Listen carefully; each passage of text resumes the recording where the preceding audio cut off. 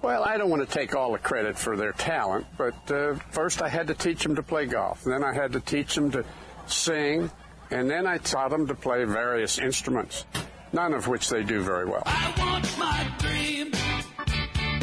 Yeah, really not so lean and mean. I got good eyesight, I'll be all right.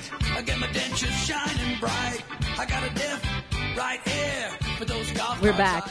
The Golf Insiders wrapping up a speedy hour of intelligent golf talk.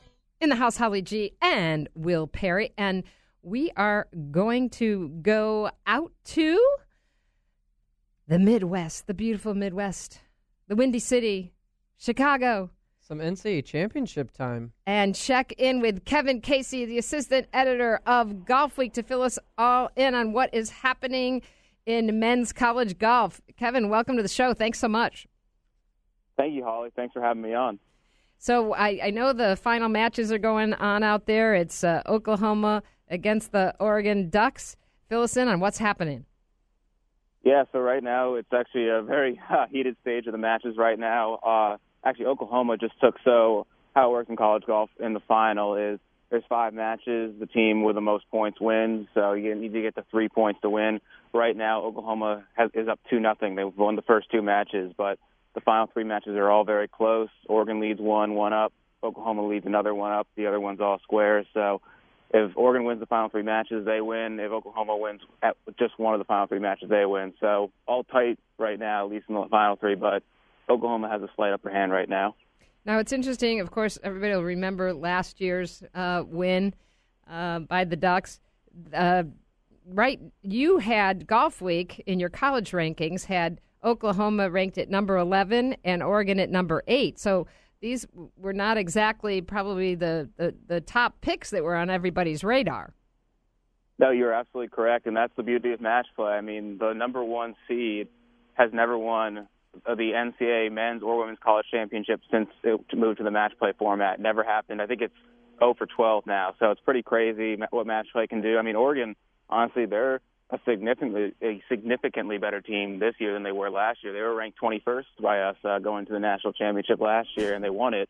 Obviously, they were at home last year, and that helped, but they still were outside the top 20 going to that event. Yeah, this year they have a great team, Oregon, but yeah, they weren't on the super short list, and Oklahoma wasn't either, especially, Oklahoma, I think, finished 6th at Big 12s, and, they got through the regional, of course, NCAA regional, which you have to get through to get to the NCAA championship, but without Brad Dahlke winning the regional for Oklahoma, they might have not even gotten to the NCAA championship in the first place. So you're totally right. Definitely not on the short list. I mean, Oregon took out the top, team who was probably the favorite, Vanderbilt, in the semifinals, and Illinois got taken out in the semis by Oklahoma. So that was another short list team taken out in the semis. So yeah, match play does some crazy things. It sure does. Who are some of the big name players for the listeners out there who are a little bit unfamiliar?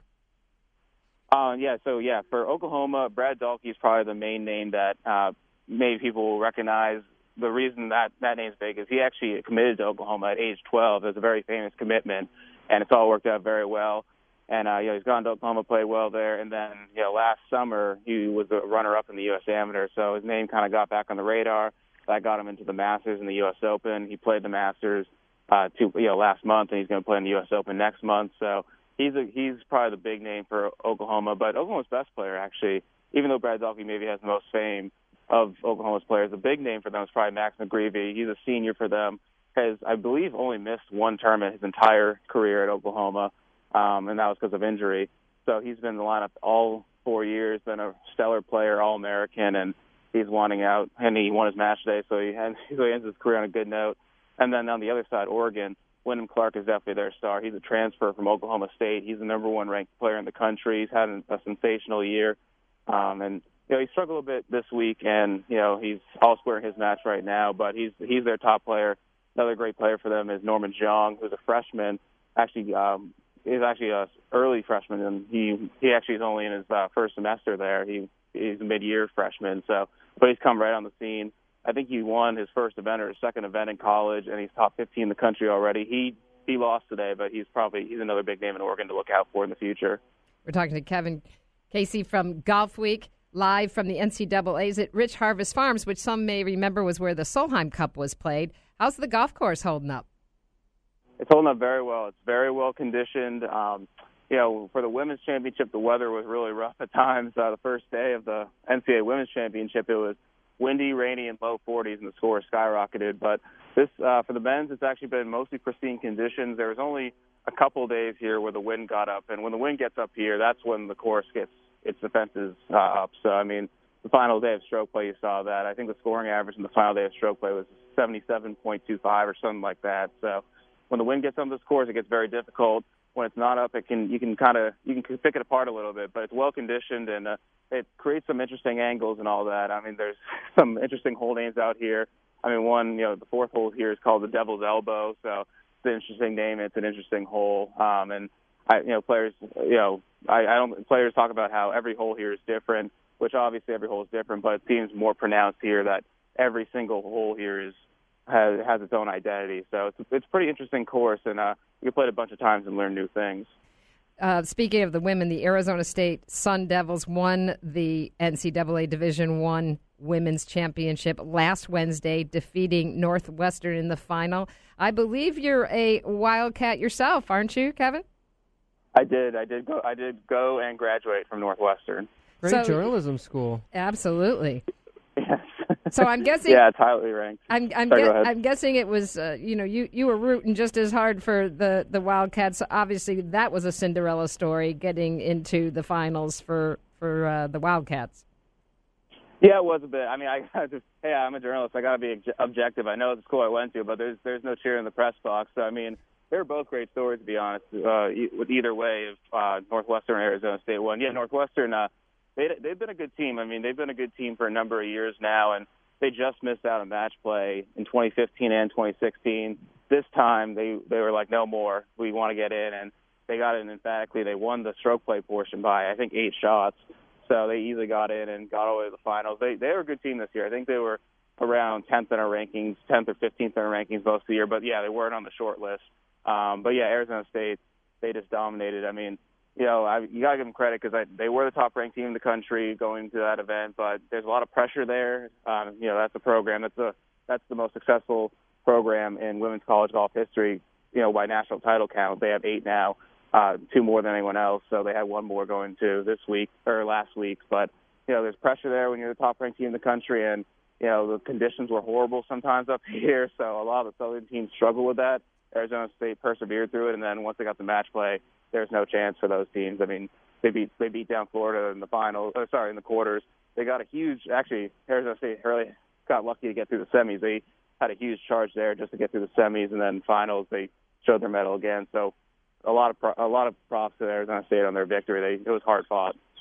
Well, we got to run, Kevin, but Golf Week has always been the best at covering college golf and going deep, as you like to say, over there.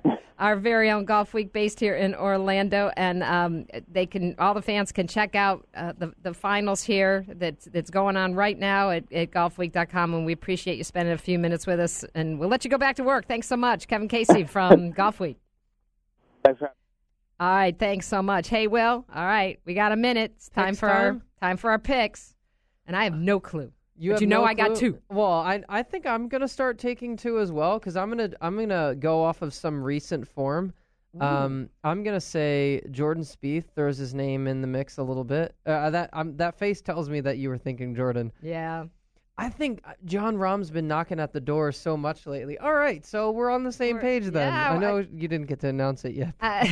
Yeah, that's what I was going to go with. I was going to go with Spieth. How about this? Take a third one this time. All right, let's go a little deeper. I'm going for Jason Day. I'd like to see him win right now, given all that he's been through in what is now his proclaimed U.S. hometown. All right, home let's tournament. see it, hopefully. And who's going to be your third? Oh, geez. Dustin Johnson, just because it was the first one that came to mind. Not that well of a deep reach there. All right, well, it is the Memorial Tournament. It is at Jack's Place, and it is going to be a great week and weekend for golf. We're out of here, the Golf Insiders. We love you. Bye-bye.